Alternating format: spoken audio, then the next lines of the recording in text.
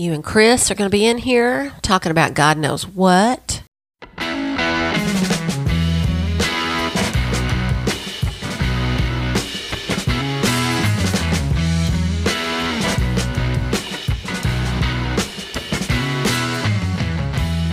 Hello, everybody. Welcome to the Retro Show podcast. I'm your host, Butch Renfro, and I am joined, as always, by Mr. Christopher Brown Curtis. I love this crowd, man. I know you do. I usually just crap. Well, you just took it to a lot darker place, man. This is the Retro Show. We are glad that you have decided to join us. We are on the road today. Actually, we are at the Flashback Pinball Arcade in Conway, Arkansas. You can find out all about them at flashbackpinballarcade.com. Dude, looking around in here, this place is awesome. It is like I'm like a kid in a candy store, man. Candyland. I'm telling you, it is fantastic, guys. We are so excited for today's episode. I want you to all welcome to the podcast, Mr. Butch Patrick. You know, we have two Butches today, so I'm thinking... I don't know if it's ever been done. For simplicity, why don't I be Butch Patrick today, my alter ego? And it'll be Butch and Batch. Well, you can still be Butch, and everybody else can refer to me as El Guapo. Okay. So we can do that. How you doing, guys? But for those of you who do not know, Butch is maybe best known to some of you as Eddie Munster on a little television show called The Munsters. Yeah, for a little 2-year show, it's really created quite a following in not only in America but globally. It's a very popular show. I'm looking over at Munster pinball machines, and Rob Zombie just did a Munster movie, and over the last 60 years, it's been very good to me. Yeah, well, fantastic, man. I really appreciate you coming. I know this is the time of year that you're out and about, and just to let everybody know, you can catch Butch probably over most of the country during the course of a year. Yeah, I'm on the road quite a bit. For all your listeners, if they want to write this down, it's kind of hard to remember. Munsters.com. You can go to that site, and that will lead you to all my schedules. Yeah, that is Munsters, and you got to spell it like the TV show, folks. Yes. But yeah, Butch is going to be with us today, and actually, Butch, you are the topic of the show today. So this is actually the first time we've done like an interview. And yeah, I used to do them all the time in radio, but it's been 30 years. Oh, man. So this is interesting. It's a Flashback Arcade, shows from the 60s. That's the old saying, if you remember the 60s, you weren't there. You weren't there. That's true. So I guess my first question, from one Butch to another Butch, I'm pretty sure that's not the name on your birth certificate. I know it's not mine. I've never met a Butch that they actually put their name down as at birth. It's always a nickname. My grandmother gave me mine the day I was born. My real name is Patrick. And they came up with a stage name for me, Butch Patrick. And the rest is history. Yeah, I got mine at 3 days, so yeah, it stuck with me. I didn't even know that was not my real name until I was like 8 years old, and I was like, "What do you mean?" So you like live by Butch Patrick now? I mean, that's it. Well, it's... I mean, not legally, but no, to everybody. It's a legal AKA, but it's when you get on airplanes and, passports and stuff, you have to be. And it's to add even more to it, I was actually born Patrick Allen Caples, and then when my mom remarried and my sister was born to Dave Lilly, he adopted me. So then my real name is Patrick Allen Lilly, but I went to school with my mom's third husband, the baseball player, whose last name was Hunt, and I thought that was a cooler last name than Lilly. Silly Lilly. So I went with Ken Hunt because he was a ball player, so I went to school as Patrick Hunt. So who did he play for? He came up with the Yankees, him and Roger Maris. Nice. He went to the Angels in the expansion. He wound up with the Washington Senators, even though they were like a last-place team. They had Gil Hodges. They had Frank Howard. They had, Claude Osteen. They had some good players. But he wanted up with the Senators. Well, the reason I asked that question is my son, huge baseball player, huge baseball fan. He'll look all this stuff up. Yeah, Kenny's buried. He's actually buried next to Roger Maris. They were lifelong buddies from Grand Forks. They're buried in Fargo. He was Mickey Mantle's roommate. He was a great ball player. Unfortunately, he injured his shoulder during a game and never really recovered his throwing arm. And that was pretty much, he was a five-year player. So you got that signed Mickey Mantle ball? No, that's the sign. I had a signed Mickey Mantle baseball glove that I loaned to a kid at Little League, and he never gave it back. Oh, I'd hunt him down now. Gosh. So where did you grow up? I was born in Inglewood, California. Grew up in a city called Gardena. It's an area of Los Angeles called the South Bay. About 25 miles from the studios from Hollywood. Oh, okay. And so that leads me into this. How did you get into acting? When my sister was born, she was a very attractive little girl with a lot of hair, a lot of curly hair, and someone thought she'd be perfect for print modeling. And that appointment was made, and I went along for the ride that day. I was like 7, she was like 3. And after they took pictures of her, the gentleman's name was Amos Carr, and he was like the go-to child photographer in Hollywood. And he took a picture of me, and he put it in his window because he just kind of liked the look. And a producer and a director were walking by a few weeks later casting a movie, and they still hadn't found Eddie Albert and Jane Wyatt's youngest son. So they asked where they could find that face. And the guy told him, and they tracked me down. And Mary Grady had just opened up her the world's first child-only talent agency. Oh, wow! Her son was Robbie, Don Grady on My Three Sons. Okay, and I was her first client after that. Wow, fantastic! So I have a question, real quick, because I don't know what it is. What is print modeling? What is that? Magazines. Okay, okay, I got you now. Yeah, now I'm with print you. modeling. Yeah.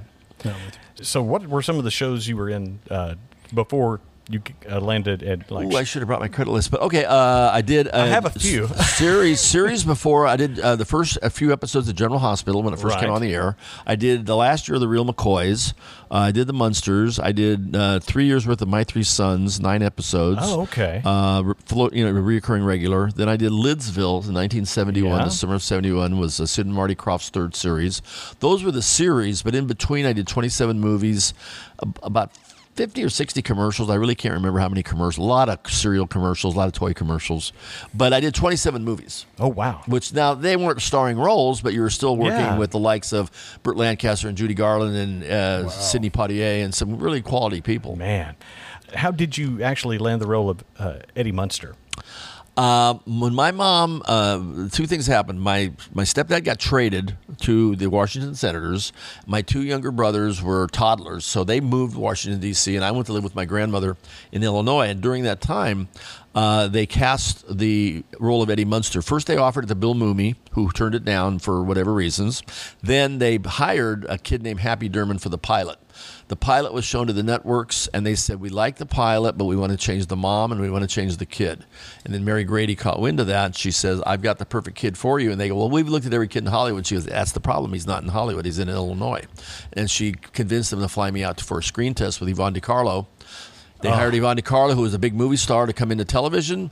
I went to the studio. They basically said, report to work, don't go home. And I go, I don't really have a home right now because my home is in Washington, D.C. So I moved in with my uncle, and we hired a woman to take me to work every day. We were talking about, we recently did a show about our favorite John Wayne movies, and we were talking about McClintock. McClintock, sure. Talked about Yvonne DiCarlo extensively in there.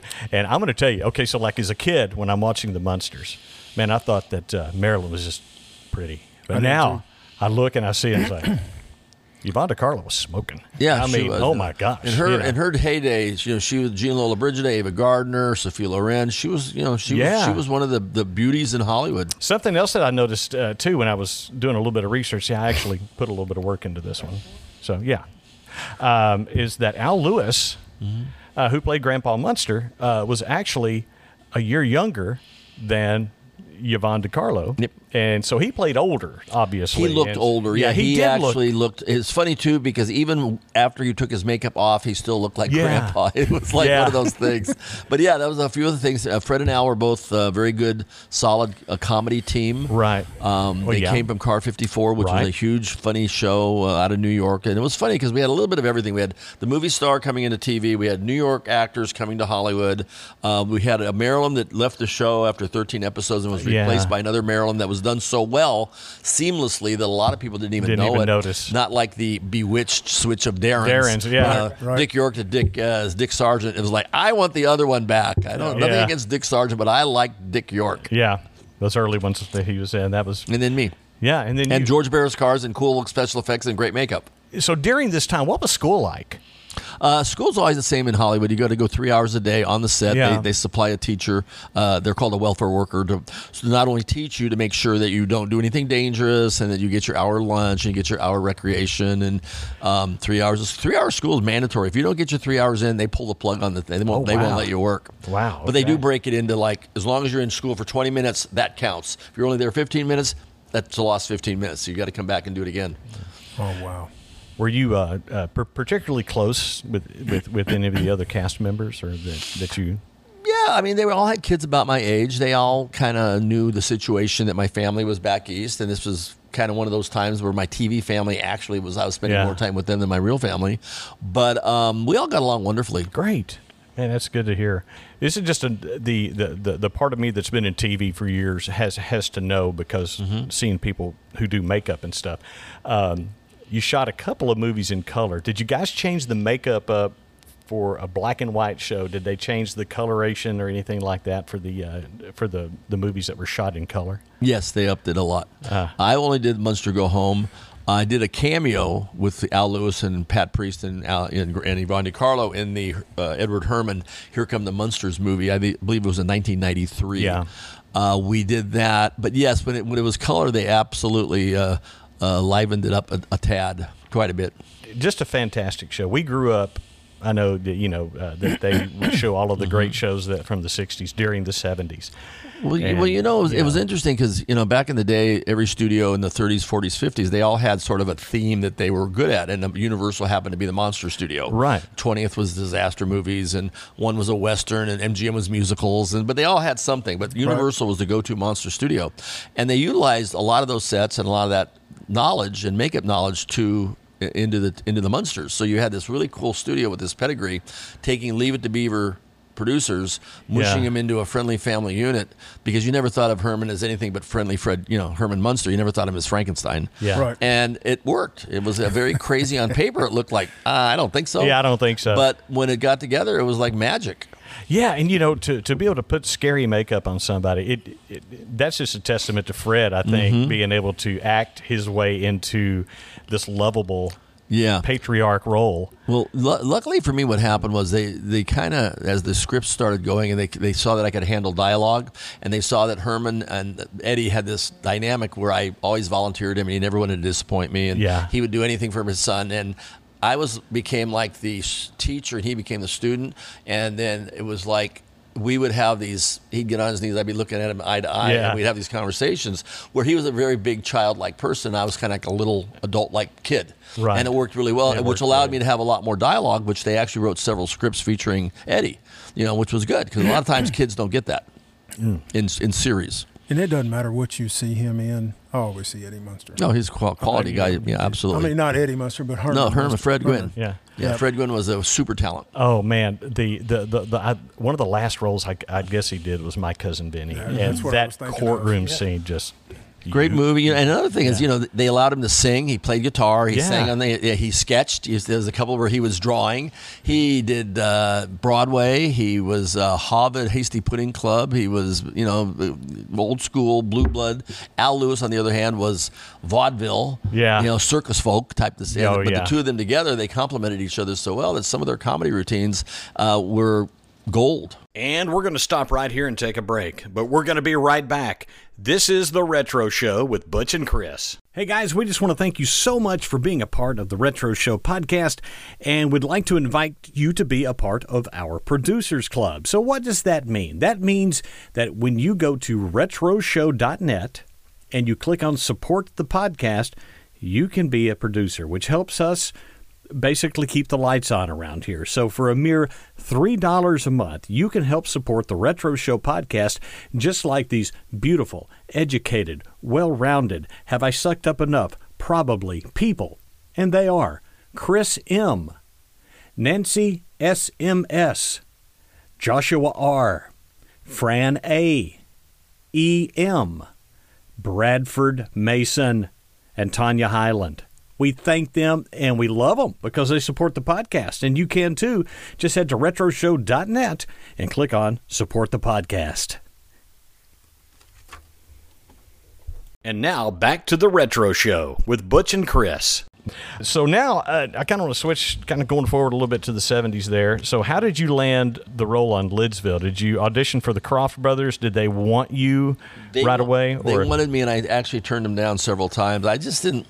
I was, you're a 17-year-old kid, and what had happened is I had just completed a movie in Brazil that was supposed to become Oscar-worthy and supporting actor nominations, and I was going to elevate myself out of television into movie stardom. Right. And I was looking forward to that. Well, the producer, writer, director of the movie had a horrible Hollywood divorce with his wife, Rhonda Fleming. And in the divorce, she got half the rights to the movie. And he was so mad that he shelved it. And it never saw the light of day.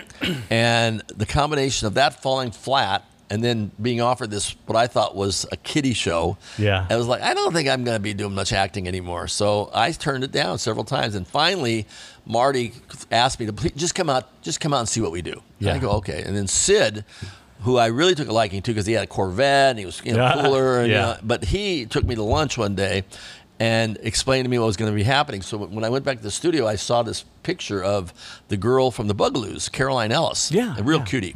So I go, if I do this show, is there any chance that she might be hanging around? And he goes, oh, yeah, she shows up all the time. Now, little did I know she was in Europe. Yeah. She never once came over. But he told me what I wanted to hear. Yeah, exactly. Yeah. And I cut my hair from here, like Robert Plant length, up to about shoulder length, a tolerable length for the show. And 11 weeks later, I did it. But mainly the Cowsills at school told me, never turn down work. It's a Saturday morning show. Most of your friends won't even be awake to watch it. Just take the money and run. Yeah.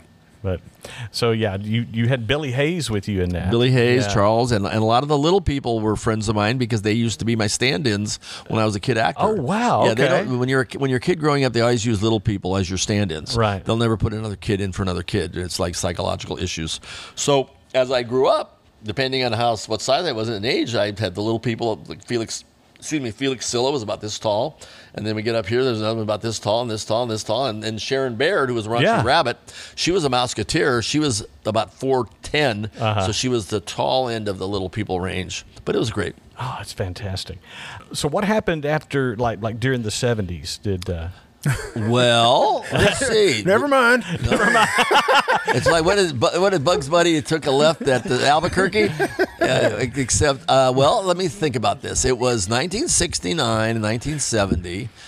All hell was breaking loose. Woodstock, rock and roll, the counterculture, peace, love, Haight-Ashbury, you name it. I was up in Frisco doing the Phantom Toll booth with Chuck Jones, 1968. And all I wanted to do was go party with the rock stars. You know, when you're that age. Everybody in the country was doing it, and it looked exciting, and I had that gene in me, and I wanted to do it, and I did it. Yeah, and you did it. And the funny thing about being in Hollywood, and you have a lot of people that want to be your friend, and they want to offer you stuff, and you have access to stuff, and I had a lot of money as a kid, and I had cool cars and hot girlfriends, and I lived at the beach, and I surfed, and I had a wonderful, wonderful late teens, early 20s, but when the money ran out, and by the time I came to my senses, if you're not active in Hollywood all the time, you kind of get left behind. And there was two things. I burned a few bridges, but mostly I just never wanted to be an actor. I wanted to be a race car driver. Yeah. So I didn't really have a love of it. I wasn't missing it. It wasn't calling to me. But I had to figure out a way to make a living. So I hustled cars. I worked in the gaming industry since my dad owned a casino. But odd jobs, small businesses, this and that. We mentioned cars now, and that leads me into what you're doing these days. And so let's talk about, so you have two replicas of the... Yeah, I had two Chevy. I bought a pair from a guy with his trailer, his truck, the whole 9 yards about 10 years ago. Then as I was doing it, I got tired of towing this 34-foot trailer, so I downsized to a 20-foot trailer with one car, which is my Dragula. Right. An accurate one. I sold my other two. They were Chevy-powered. The original George Barris cars were 289 Ford Cobras. So this one is very accurate, and I'm having my coach replaced, and it will be done in October. Oh, wow. And it'll be accurate, but I'm only going to carry either the coach or the Dragula and my Harley, one or the two. It's going to be the Dragula and the bike or the coach. I'm not going to ever go back to, or maybe get another trailer and have somebody drive the second trailer. Right. But I do a lot of automotive events. I'm a member of a car club up in New Jersey called Dead Man's Curve. I'm kind of a gearhead. I like cars, and it's funny because when I first came into Conway, one of the reasons we'll get to that I'm sure, but one of the things was the gentleman that brought me here, who were at his arcade. He likes cars, and we have a lot of things in common, so we hit it off, and here I am. Well, somebody needs to be his friend. You're doing God's work. You got to remember too. Well, another thing is not only imagine this before I turned 16. My stepdad's a ball player, so when I'm not at the studio, I'm going to the ballpark. Who doesn't want to go to the ballpark early and shag flies in the stands and get to know every player in the American League?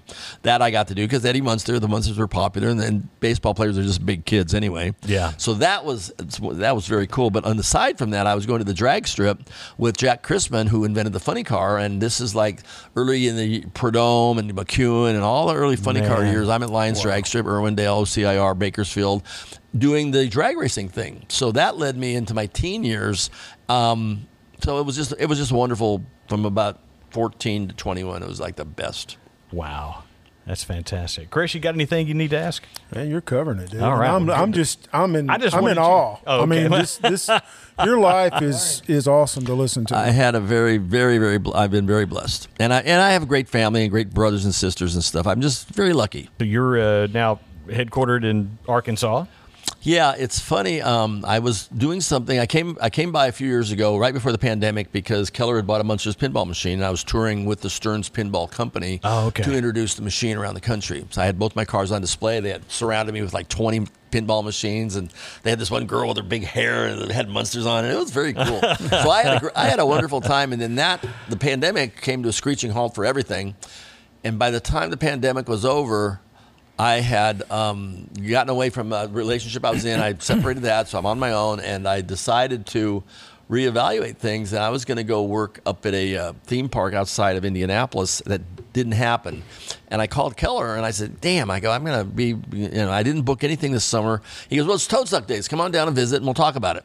So this is like 4 years after my first visit, so I came back down, and we started talking about stuff, and one thing led to another, and I just started using Conway as my base of operations because I was based out of northern Missouri, driving around the country, and that's why I just moved it down about 600 miles. Yeah. But this city has I like small towns. It's not a small town, but it has a small town feel. Right. It's got all the amenities of a city. It's close to Little Rock. I used to have to drive 2.5 hours to an airport. Yeah. So I got everything I'm looking for here, and it also is affordable.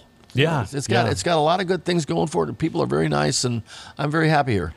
Well, this town has changed so much since Keller and I graduated high school together. You mentioned something about that, and it's so different now than it was. I tell people all the time, when we were in high school, I couldn't, and he could too, walk in any place in town and tell you something good or bad about everybody in the place. Yeah. And now I walk in a place and not know anyone. Well, but I can understand that definitely. In the two towns I lived with, my grandmother were both 5,000 people in the 5th grade and the 8th grade. So I had that good feel of that town. I actually bought my grandma's old house to save it, and that's what I sold recently and when I came down here. But to me, being from Los Angeles, this has a small town feel. Yeah. Oh, sure. So I'm right where I want to be. I will make sure I never complain about traffic around you. Oh my God, yeah. I drive to the airport through Little Rock traffic. Ooh. Yeah. 3 minutes later, you're through. Minutes later, you're over the bridge and you're fine. It's over. It's after the rage, though. Yeah. But, well, listen, folks, if you want to find out more about what Butch is up to, you can go to munsters.com, Munsters.com. Several on-set photos there that I noticed. I creeped around your website today just to see what's out there. And where can they find you, like social media? I have Instagram that is the real Butch Patrick, __. I don't use it much. I'm not really a big gram person. I have a Twitter account, BP Munster. I don't use that very much either. I'm more of a Facebook guy. Yeah. But mostly if they just go to munsters.com, I get emails. The old-fashioned Gmail. The old Gmail. Mm-hmm. The old Gmail stuff. I tell you, just growing up, your show, the Munsters show, was a big part of our life growing up. I mean, it was. I put it in the same category with the Beverly Hillbillies, I Dream of Jeannie. Andy. Huh? Andy Griffith. Yeah. Yep, absolutely. Gomer Pyle, USMC. Yeah. It's something we always watch. It's funny when I have a book called Munster Memories, and the book is literally wrote itself from people coming to the table to come to introduce themselves and telling me how much this show meant to them, or their grandma or their uncle or somebody in the family, that when they were growing up, that this was part of a very important part of their routine. Sure. Yeah. And it's like a feel good moment. Like, how can you not enjoy going out and doing that over and over and over again when all people are coming up are doing is sharing a positive energy? And in this day and age, the way things are, that's a pretty unusual situation to be part of, and I'm very blessed out of it. But that's how the book got written, was people sharing stories. Oh, that's really and all cool. I did was put it together. Great. Really, really cool. And where can they find this book? Munsters.com. Munsters. See there? Plug. Well, Butch, man, I cannot thank you enough for agreeing to come out. Like I said, I know you're a busy man. This is probably a busy time of year, but we're going to close out with you with 20 questions. Okay? And you will answer these as quickly as you can. Okay? Ever had a crush on a co-star? Yes. Okay. Beverly Owen. Who would win in a fight, Dracula or the Wolfman? If Wolfman got a hold of him, Wolfman. Beatles, Stones, or the Who? Beatles. Do you have a secret talent? A secret what? A secret talent that nobody knows about. Talent. Well, if he tells it, it's not going to be a secret. See, there you go. I used to be able to juggle, but I haven't tried lately. I bet you still can. It's like riding a bike. The strangest thing you've ever eaten? Squid, I guess. Okay. Does pineapple belong on a pizza? Absolutely. Do people ever call you Bruce instead of Butch? All the time. All the time. In the Battle of Captain Crunches, peanut butter or crunch berries? Crunch berries. Name a movie that scared you as a child. The Birds. Best Van Halen singer? Song? No, best Van Halen singer, Sammy or Dave? Sammy. Favorite toy as a child? Very favorite toy as a child. Etch-a-Sketch. Favorite smell? Smell? Favorite smell? Favorite smell? Bacon. Toilet paper, over or under? Over. Hamburgers or hot dogs? Hot dogs. What was the make and model of your first car? 69 Mach 1. Oh, is Keller a good golfer? Miniature or pro? Miniature, he's killer. Dogs or cats? Both. Ginger or Marianne? Oh, Marianne. Yeah, there you go. Coke or Pepsi? Pepsi. Okay, and I got to close it out with Addams Family or the Munsters. Oh, the Munsters, of course. We were. I tell people if they ever get them mixed up, listen, it's very easy. We were people who looked like monsters, and the Addams Family were monsters who looked like people. That's pretty good right there, dude. I cannot thank you enough, Butch, for being on the show today. Absolutely. You're welcome. I've been telling people they work all day. Everybody I talk to, hey man, we're interviewing Eddie Munster. Guys, you can find us online, retroshow.net. We got everything there. Just go check it out. All the socials, everything. Thank you for listening. I love all of you. I like some of you. AMF, guys.